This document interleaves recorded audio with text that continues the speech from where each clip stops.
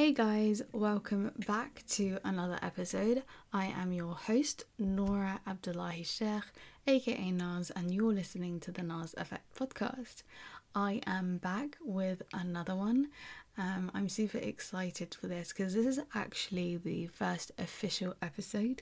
The previous one was the pilot one, and so it would be amiss for me to start this off without giving a huge thank you to everyone who tuned into the pilot episode, the introduction. The support received has absolutely floored me, I'm not gonna lie. I didn't expect it, not one bit. To everyone who took the time to listen and share and support and send words of encouragement, you guys are the real MVPs. LeBron James. Little did you know I was this close to deleting absolutely everything because the self-sabotaging ways of Nora that I mentioned in the pilot episode came full throttle. She came for my neck. She was like, she just doesn't have the vernacular that she thinks she possesses. Somebody lied to her several times and told her that she was fly, hot, and sexy and beautiful, and she's nothing like that. She's nothing of the sort. And I really believed her, you know. I had a wave of anxiety hit me, and I just was like, yeah, I'm pulling the plug. But, you know, a few good youths out there reached out and just uplifted me, and I couldn't thank you guys enough. I really do appreciate it. And so, yeah, thank you. Getting into this episode, I have decided to title it a Covid Ramadan. So, Ramadan Mubarak, guys. We have made it to another year, alhamdulillah, thank the Lord. Yeah, it's a weird one, right? Because we're in the middle of a pandemic. That's why I titled it a COVID Ramadan. 2 + 2 is 4. You stupid. They're not. What's 9 + 10? 21. You stupid. And yeah, the Ramadan feels haven't been there for me. I don't know for you guys, but they just haven't felt right. I'm not feeling the Ramadan spirit.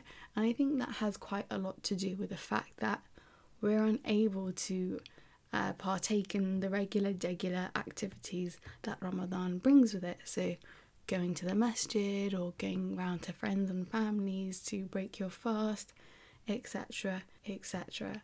It's crazy. When I think about it, I think this is probably the first time in my living history that the month of Ramadan is going to be observed around the world near enough in the same way, and that's at home. And it must suck, honestly, because I don't know for you guys, but I have been at home for way too long. And I think, you know, going to work or seeing friends or just doing random activities kind of take your mind off the fact that you are fasting. But you could also flip it and see the positive in it and, you know, take this opportunity of the extra time that we've been given to really focus on that connection with God, which I think is amazing, and I think everyone should kind of strive to do that as well. For those of you who are listening who don't know what Ramadan is or exactly what it entails, I will just give you like a small breakdown in my own words, so I hope you find this helpful. So basically, once a year, the world's Muslim population, a staggering 1.9 million people, we are out here, observe the month of Ramadan.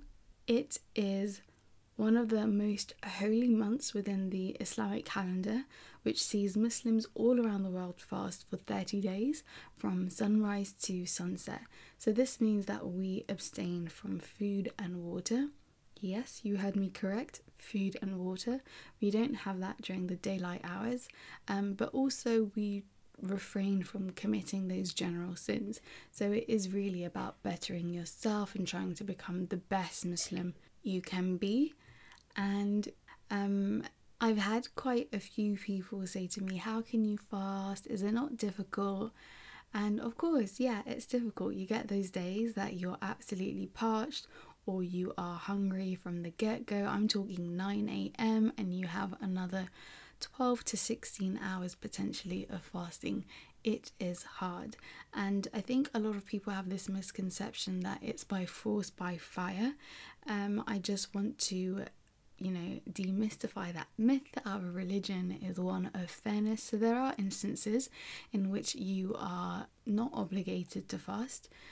So for example, if you are pregnant, if you are on your period, if you are elderly and frail and weak and are unable to fast, if you have underlying health issues that require ongoing medication, and if you are young, so if you are not of age, you do not have to fast. So if you're unable to fast, there are other things that you can do to make the most of the time during Ramadan. I think a lot of people forget that Ramadan is not just about fasting, but also increasing your acts of worship. So as well as it being typically characterized by, spending time with family and friends and cooking your favorite dishes to break your fast, and trips to the masjid for your evening prayer and practicing community cohesion, it's also a time for you to kind of like look inwards, a time for self-reflection, and a chance for you to use your energy to increase your acts of worship. So that would look like reading your Quran, which is super important. The Quran, which is our holy scripture, was revealed to us during the month of Ramadan. So being able to read Quran and recite that and memorize that is key. As well as, praying your 5 salats on time. It's a chance for you to really perfect that essentially. It's also a chance for you to give charity or zakah, increase your adhkars as well as du'as. For anybody who is unable to fast right now, you have all those things that you can get your hands stuck into, swing your energy that way. I know it can be really demotivating not being able to fast, but alhamdulillah, there are so many different things that you can do to increase your rank in this world. And so really do try and make the best of this month. Another thing that I kind of wanted to add as well is I've heard the term Ramadan Muslim. It's so problematic because it's you as a person passing judgment over somebody else without knowing what their struggle is. You don't know what their life entails, you don't know how they live their life, and you don't know how they've gotten to the point that they have in terms of their worship and connection with God. That is not for you to judge. That is for the one and only Almighty to do that. So let him do his job. Do you know what I mean? And instead of just being catty and petty about it, uplift them, encourage them, energize them. Do you know what I mean? And hopefully these good habits that they pick up in Ramadan can continue with them post Ramadan. So just sometimes be aware that not all things that you do for good, quotation marks, have a positive impact. Sometimes just let it be. You don't have to be the one going around kind of like correcting people at all times. Let's just be there for one another. There's plenty of other people who dog us. We don't need to dog ourselves. Just keep it cute, especially when we have coronavirus out here saying thou shall not pass. There are bigger things to kind of think about. It's unfortunate, the world is currently going through a pandemic that has put a halt to all things unifying. For those lucky enough to live with family, not being able to see your friends, not being able to go to the masjid, being in lockdown is somewhat of a small repose. There are people out there who are isolated as it is, who don't have the luxury of being with their families, who might be recent converts and no longer have that safeguard of the masjid as a place to gather and find kindredship and support. And so there's people who are going through it. So I think if we just pull together, it would be a much wiser use of our time.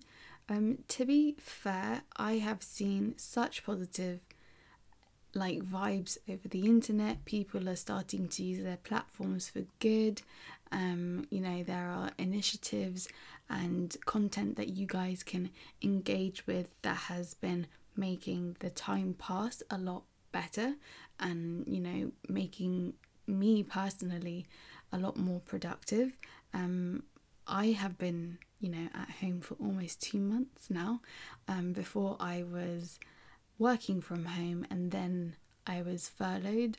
Still am on furlough, and soon to return to work, alhamdulillah. But yeah, the lack of things to do has really gotten to me, because I felt like I banged everything out within the first couple of weeks of this lockdown, and then I just had all this time and I was going crazy. But I'm really happy to see that people are being proactive for us, and that's amazing. A few platforms that I want to give a shout out to, the first being Benny Lab. If you know of the Benny Run Club, you know that these guys create an amazing safe space for people to run every week in London, different locations each time, and it's just a family. And obviously due to the lockdown we've been unable to do that, and so they have moved the family vibes over to their online platform on their Instagram and YouTube now, where they have weekly conversations with guest speakers, and they have wellness sessions that focus on meditation, breathing and all that good stuff. So really engaging stuff there. I would also want to give a shout out to Amalia. They've been hosting these online IG lives with Shaz Fitness. That has just given me the workouts that I needed from home to keep me energized, to keep me active, because there is no way in hell that I'm going outside like I was for a few weeks. But then all the headlines have just made me so shooketh to leave my yard that I'm not risking it. And last but not least, Mind Pretty Soul. Good friend Hafsa Issa Salwe has started this platform and it's amazing. She puts out recipes, she gives us reviews on beauty products, and she also provides that wellness aspect as well, that soul searching things to do to help you in that, which is great. So I just wanted to shout them out. They really helped in the whole staying at home, which is basically the overarching message, essentially, to stay at home, to save lives and to save the NHS and stop the spread, as the government has been saying. This has been further driven home by the recent campaign that the Mayor of London, Sadiq Khan, was involved with, and this saw Muslim key workers essentially just telling people to stay at home during Ramadan, to hashtag iftar at home, which I think is very sensible. In London, the Muslim population is quite generous, and that Muslim population is largely made up of ethnic minorities. And with the recent statistics that have come out with regards to the disproportionate amount of BAME people who are contracting and dying from the disease, we really need to take heed. Just to give you a few stats on that, according to the 2011 census, 19.5% of the UK population is made up by ethnic minorities, and of that percentage 3.5 belong to black people, Afro-Caribbeans. And according to the gov.uk site, in terms of workforce as updated on the 14th of May 2019, 42.8% of the working population were black in the industries of public admin, education and health. So that's the largest employer of black people, of BAME people. it's crazy. Those are public facing, patient facing roles, so it puts us more at risk. The NHS itself is made up of 1.2 million people, and of that, 6.1% belong to the Afro-Caribbean communities, black people. So compare that to the overall population of black people, which is just over 3%. We're overrepresented, and it just goes to show that we are in those industries in full force, and so we're more at risk. And so we need to respect the fact that we have key workers who are out there, who are people of colour, who are Muslim as well, who are working long hours and fasting all at the same time and putting their lives at risk so that we can return to some sort of normality. It's crazy to think there are people out here not doing their bit, and it's really upsetting. With a recent investigation as to why so many people of colour within those industries, especially within the healthcare system, NHS, are dying, the investigation saw that out of the 119 NHS staff deaths, 63% of those deaths came from people of colour, from the BAME community, and that's really scary, guys. Obviously there are external causes to that, but clearly we are at risk. We're at risk anyway because there's not enough PPE, there's not really enough guidance, and there's been so many failures on the government to kind of control this where they could, that we're now in a position where we are the leaders in the world for deaths. We're past Italy. Do you know what I mean? It's crazy. The figures are coming up to 50,000 almost, and I feel like it's just going to get worse and worse, especially with the government's plan to phase out of lockdown. I don't think it's quite appropriate just yet. I don't think we're out of the woods, and so we just need to kind of like take that into consideration, that we have fellow Muslims who are working in these industries, fellow people of colour who are working in these industries, who ultimately are putting their lives at risk for us. So the least that we can do is extend some respect and courtesy and stay our asses home. And that's really what I wanted to talk about. Just so you know, the stats that I went and got, you could easily find from the internet. Just type what you need to type and the sources will reveal themselves to you. If you get caught up on what I said or have some countering stats, that's all good for you, but I just wanted to kind of lay out a few things there to give some context and clarity as to why I've chosen to talk about this.